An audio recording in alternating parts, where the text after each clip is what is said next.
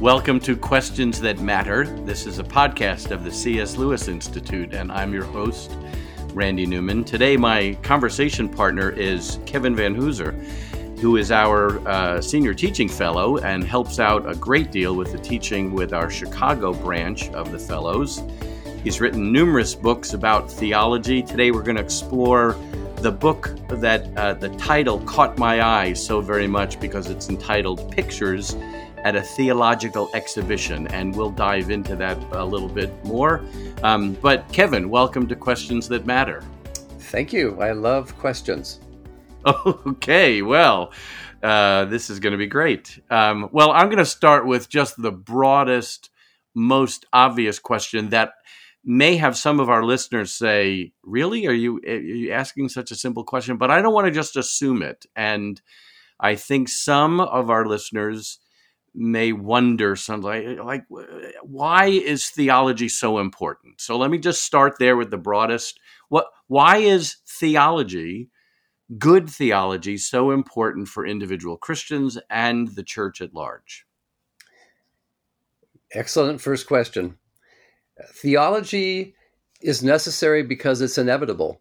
Everybody who thinks about God is doing theology. So the first thing I want to stress is that it's not for professionals. It's not for university professors only. It's not for super smart people. The disciples, amazed their listeners because they didn't have the kind of education that many people had in the ancient world, and yet they were speaking about God in new and compelling ways.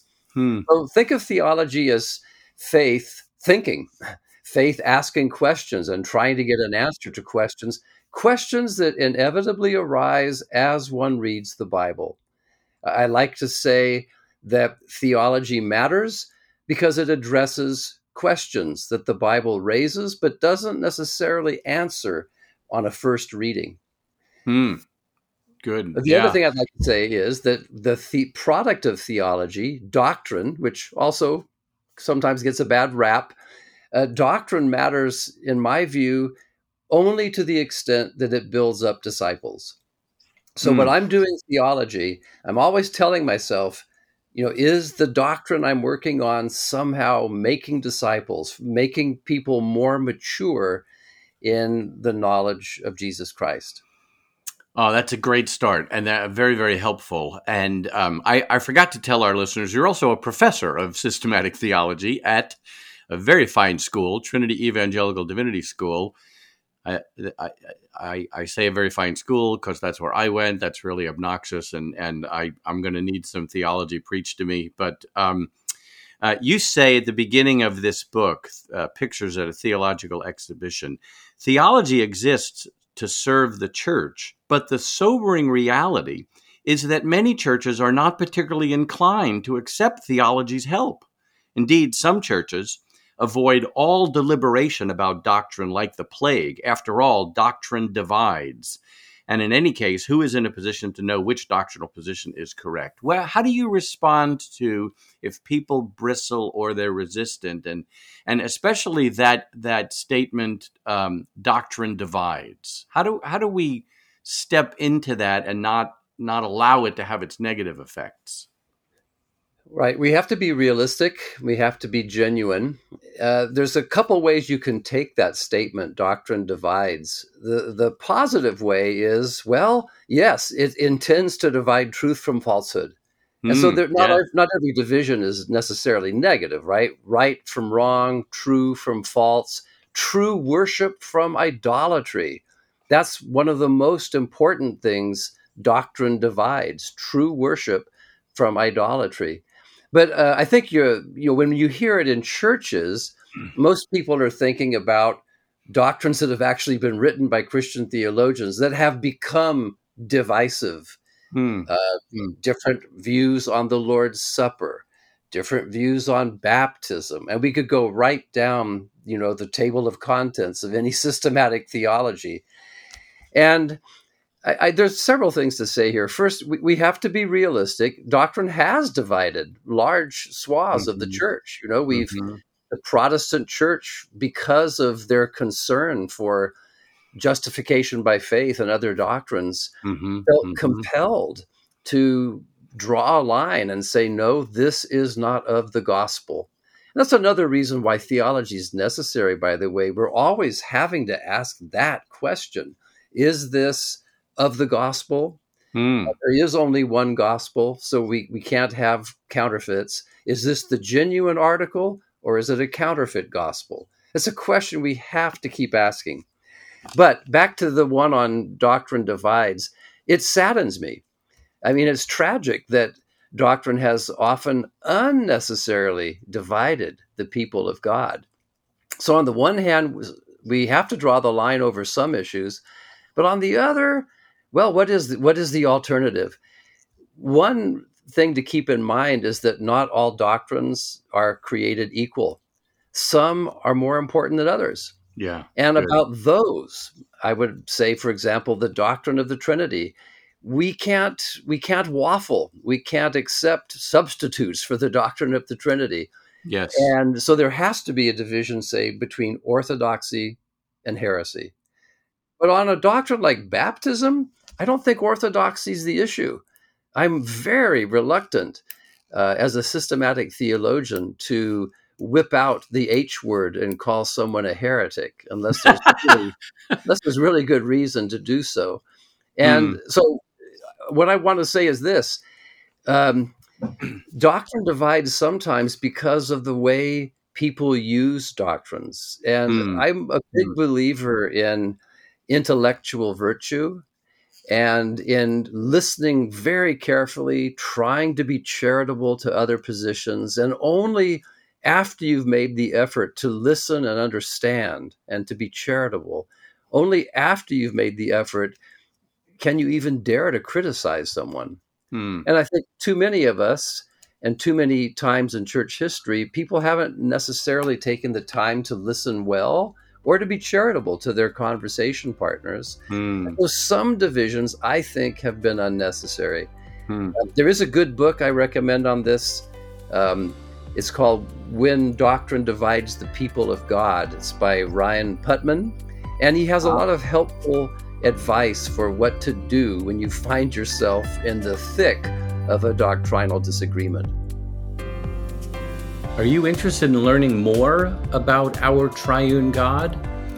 The C.S. Lewis Institute award-winning website has some excellent resources that can help you with that.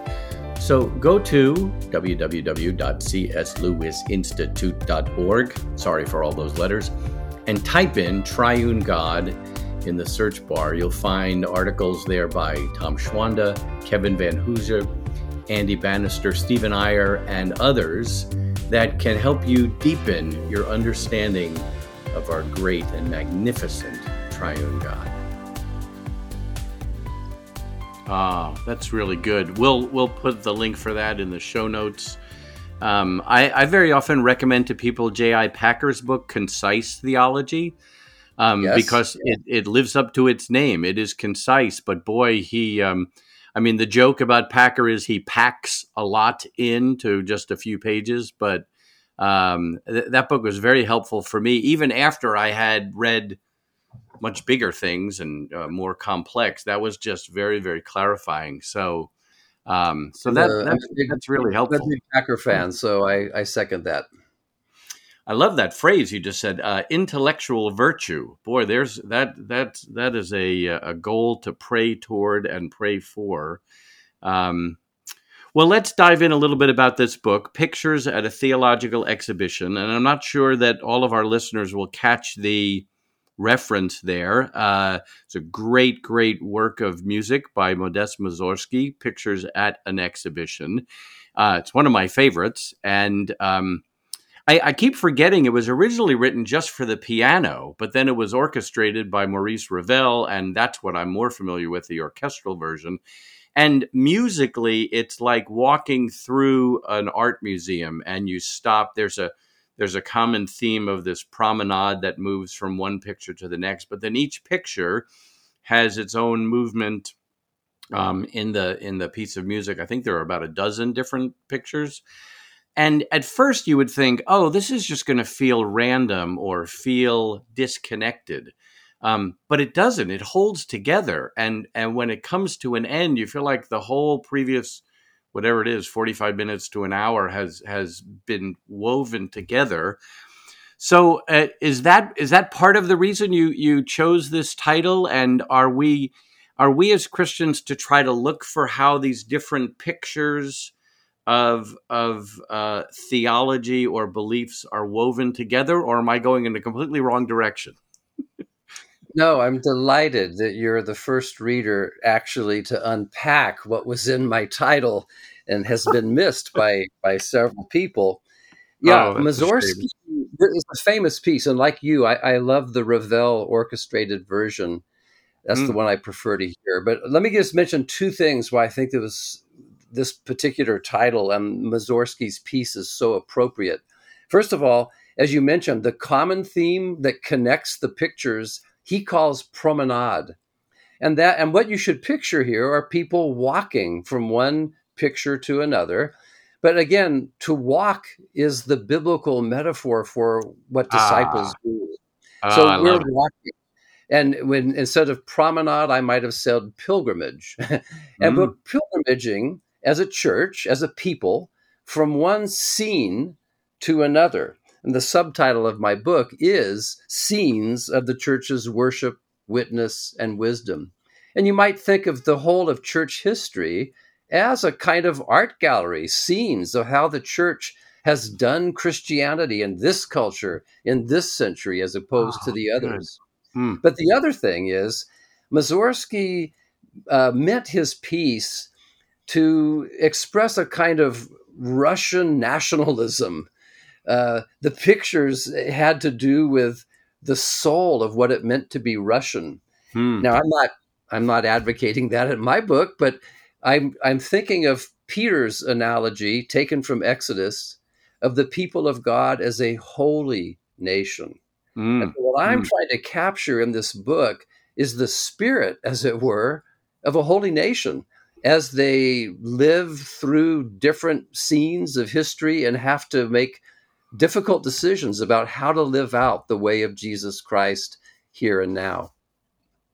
oh man, this is all right. So give us just one example. What is one of the pictures on that art gallery of the history of the church, or an image, a visual image of what it means to walk as pilgrims in the Christian faith? So one of the chapters looks at a bioethical challenge facing Christians today. What should our involvement be in technology, particularly? I have a chapter on something called smart pills. What should Christians do if and when scientists come up with a smart pill, some kind Mm, of pharmaceutical enhancement to our natural abilities that will make us smarter? hmm, I did this as an assignment because we have a bioethics program here at Trinity. And this is one of the issues my colleague was facing, John Kilner, as an ethicist. What do we do? The church has never been in such a situation. mm, But I was reminded right away of Goethe's Faust, where the devil tempts Faust on mm, this very note, is mm, promising that to make him the most knowledgeable person in the world if he sells his soul. mm, That's a mm-hmm, pretty mm-hmm, that's a pretty high price to pay for knowledge. And so my mm, question in the essay is, would the church be selling its soul if it took this smart pill? I mm, mean, used glasses, that's a technological advance. What's the mm. difference between wearing glasses and taking smart pills? And this is an exercise of Christian wisdom. And that's just one example of many scenes that the church faces all over the world. I mean, different cultures have their different challenges, Yes, but yes, that's just one example, as you asked for, of one of these issues. yeah. Oh, that's good. That's helpful. Um, I want to. I hope this isn't too much of a rabbit trail, but I can't resist because we were talking about Mussorgsky and music, and I've read and heard that you're a pianist.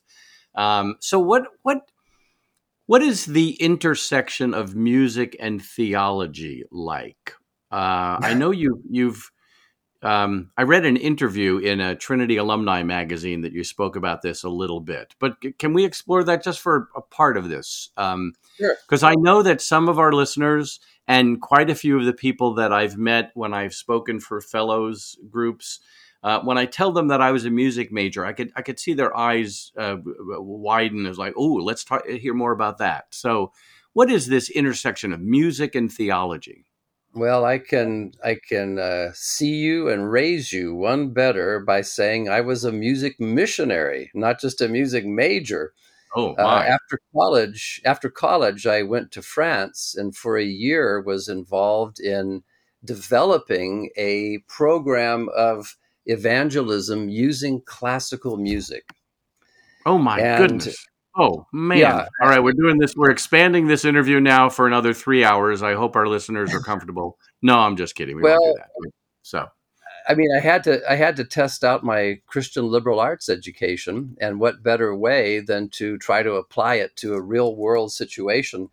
Very hmm. briefly, here was my thought. Am I simply using music as a gimmick to get people to come in to hear a gospel presentation? And I thought, no, it has to be more organic and integrated than that. So I did Hmm. begin to wonder, what's the connection? And I happened to have come across Leonard Bernstein's Norton lectures at Harvard from years earlier that he Oh, yes, entitled Joy of Music. right. And I thought, that's it. Joy. Music can make people feel joyful, but Hmm. is it true? Is there a basis for this feeling of joy? And so Ah. what we did is we called our summer evangelism program the Festival of the Joy of Music. And we gave 94 concerts all over the country, 3 different groups traveling in different directions. And in every instance, we started with a joyful piece of music, and then we'd have a person, an MC, address the audience and say, we hope you feel joyful, but we Hmm. also hope that just doesn't go away after a few seconds. Oh, We good. believe there's a basis for this joy. We're Christian musicians.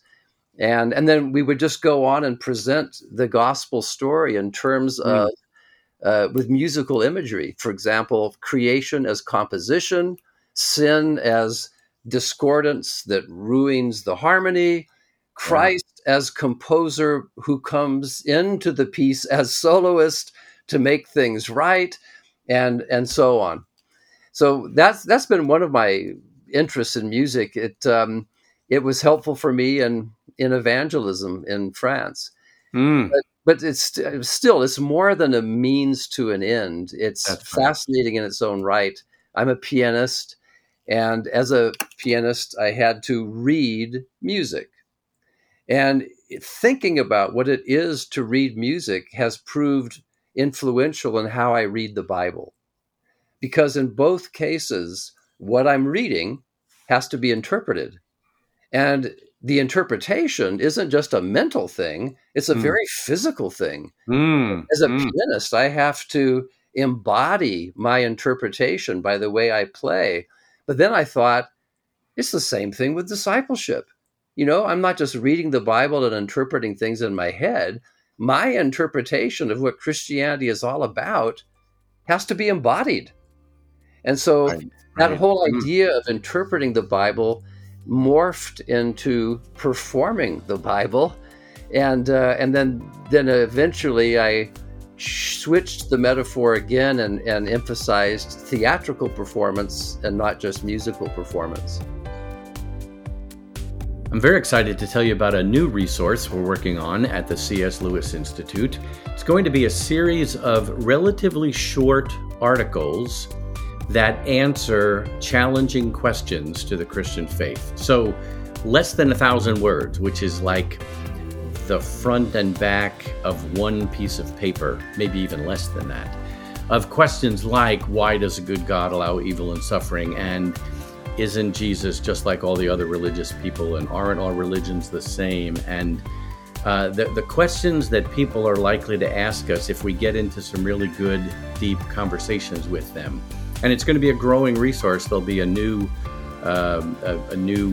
topic and piece of paper, basically, for you to read and share with non-believers. So check it out. It's going to be, if it's not already, it will be at cslewisinstitute.org/resources-category/challenging questions. Or if that's just crazy, go to cslewisinstitute.org and search for questions. I sure hope that'll help. Thanks. Oh my goodness. You write about music in this book, but just I'm looking at the chapter where you say 3 ways of singing sola: Scripture as light, compass, and script. Have you written more about this intersection about music and theology in other books? I'm sorry, I'm not familiar enough to know that. There's another essay in here called Praising God in Song, and I think about the relationship of dogmatics and doxology. But the one that may interest you, the most, began its life as a lecture recital, and at a festival of faith and imagination at Westminster Theological Seminary a few years ago, and that's entitled, "What Does Vienna Have to Do with Jerusalem?" All right, I love that. Okay, but we have to explain that because that's a switch from what does Athens have to do with Jerusalem? Was it Athanasius who said that long ago? Tertullian. But Randy, I'm so appreciative. You're the ideal listener. You're getting all my allusions. Well, see, now the pressure's on. I don't know how well I'll hold up now, but okay. So Tertullian was saying, well, what was he saying? What does Athens have to do with Jerusalem? To ask what does Athens have to do with Jerusalem was his metaphorical way of saying, what does philosophy have to do with theology? And he wanted to say not much. And so, and by the way, that title or that phrase, what does Athens have to do with Jerusalem, that became also a book title for a festschrift for Cornelius Van Til, who was teaching at Westminster Theological Seminary, which is why I knew my variation would have resonance. They all knew that because Van Til used to say that all the time.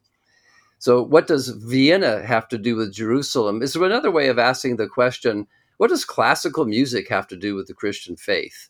And that the issue really is, does music mean something? Does music mean something, or is it just sounds with no meaning? They may make us feel something, but they don't have any meaning. We can't get into that big question here, but let me just say that in my Athens, Vienna, and Jerusalem essay, I do argue that there is a meaning, that there is something to be interpreted, that you can get it wrong or right. And then I was reflecting on what is it that we get wrong or right as interpreters of music. It's not just the notes. There's something deeper. It's the composer's intent. And the composer, of course, is located in a particular culture and time. And so really what comes through are elements of a worldview.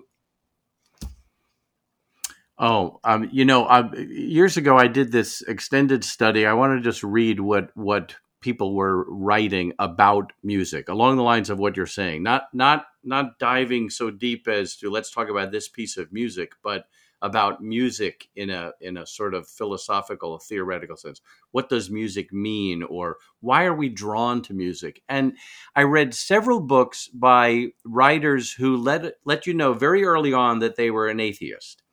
They were atheists, and they didn't believe in anything bigger, anything larger. This is just molecules and sound waves. And for 200 pages, they would sort of say, nothing to see here, nothing to hear here, which made me wonder why they wrote the book. But then they couldn't help themselves. When they got to the end, they had to say amazingly religious statements. They talked about how music points them outward and connects them to, the the intangible and makes me wonder if there's more to life than like, oh, you couldn't suppress it even within a book that you yourself were controlling what you chose to write and what you didn't. So I find that intriguing. But let's dive in. I'm sorry, in another direction where you talk about Scripture as light, compass, and script. What do you have in mind there, especially the third one about script? Well, the light is taken from Scripture, that the Word is a lamp, a light unto our feet. The compass has to do with the fact that we're walking in the world. We're all wanderers and walkers, and the compass helps us get oriented. And I do think Scripture is a book that orients Christians. And it points not to the north, but to the true north of humanity, which is Jesus Christ. And if you just keep remembering this orientation towards Christ, you'll walk wisely as a Christian. The idea of script, though, that picks up on the theatrical image that I mentioned a moment ago. Yes. It's not just that Scripture sounds like script, but that in some sense, it is a written story that explains to Christians who we are as a holy nation. And once we have that script, we have to do more than simply repeat it. A script does call for performance, for embodiment, just like a musical score. And so Scripture is our script, but it's not a blueprint. It orients us, but it doesn't tell us exactly what to do in every situation. That's why we need theology, as I mentioned before. We have to ask the question, what should people who belong to a holy nation do in this kind of situation? Right. And I believe the Bible is sufficient to help us answer it, but the answer may not be, as it were, on the Bible sleeve, but it is sufficient to help us to get there. You write in the book, theological understanding of the Bible involves learning to think not simply about, but along the biblical texts, making sense not only of various propositions, but also of the various scenes, the things that happen or are said that comprise the drama of redemption. I was challenged by that sentence, and it reminded me when I was a fairly new and young Christian, what I heard a lot from teachers and people who had been Christians longer was they wanted to keep saying, and they did say, that the answer is simple. It's simple. It's simple. And at some point, it struck me, the Bible isn't simple. Now, I don't think it's convoluted in a random way or a confusing or perplexing way that can never be unraveled. No, but it is rich and big and thick. It's long, and it has varied doctrine statements, and then poetry, and then songs, and then mini dramas within the larger drama, and the individual mini dramas are reflections of the larger drama. And I've just loved the complexity, and I hope that word doesn't cause people to stumble, but the richness, the bigness, the fullness of Scripture. And that's what you're challenging us as a theologian. Can you speak more to that? Yeah, I wholly concur. Abraham Kuyper asked, why are there so many different kinds of books in the Bible? Why so many genres? And his answer, I think, was exactly right. He said, so the Word of God would touch every chord of the human soul, not just the intellect, not just the emotional, not just the volitional, but every part of our being. And there's so many scenes, as you put it, in Scripture, these little stories about Saul and Samuel and David and everybody else. All of them, say Paul and Peter, were written for our instruction. So they're all not just moral tales, but I think they're more scenes of how God expects his people to respond to various situations. It's deeper than morality.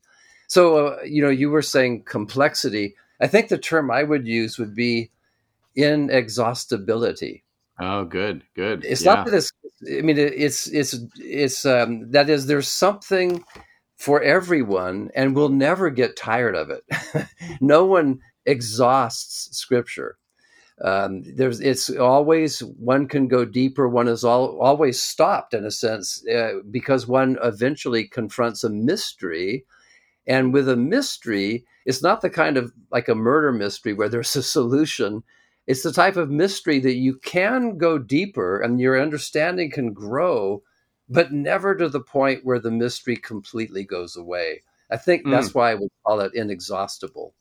I love it. I love it.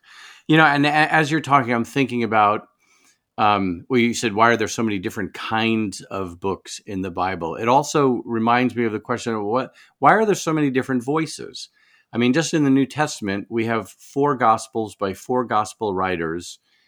They're telling the same story, and yet the flavor of each of the different books is different.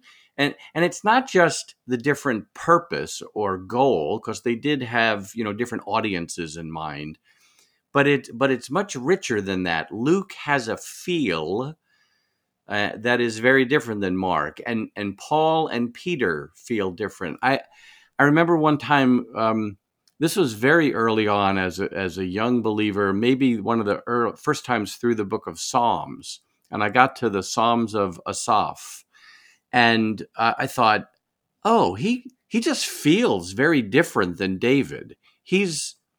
In a sense, he's saying a lot of the same things, but just a different personality, a different flavor that comes through.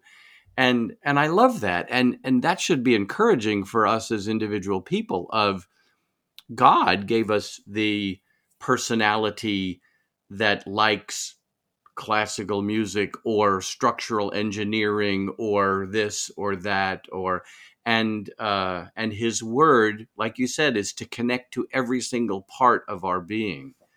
I love that. And as you say, every kind of person as well. Jesus' disciples are quite different from one another, and that should encourage us as well. As we grow, it doesn't mean we all have to grow exactly like one another. God can use diverse people who have diverse gifts, and use diverse cultures as well. I think that's Mm, part of the mm. diversity as well. But I think you're right. It's all the Word of God, and yet with so many human authors and so many styles, it does feel different. And so there is something for everyone. Well, you and I could go on talking for quite a while, but something tells me our listeners might like speed up the pace of the podcast, or say, "Well, that was enough."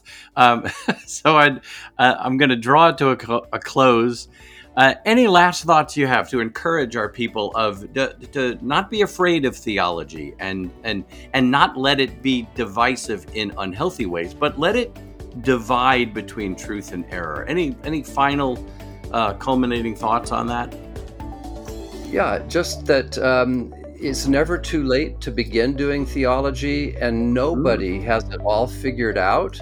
We're all disciples together. We need one another. Don't be afraid to talk. Just remember, as you talk about God and Jesus on your way to Emmaus, listen to the other person, be as charitable as possible, and remember that you are not the first person to read the Bible or to have the Spirit's illumination. We need one another in community. Oh, that's a good place to bring it to a close. Thanks so very, very much. Thank you, Kevin Vanhoozer. May the Lord keep blessing you with your writing and your teaching.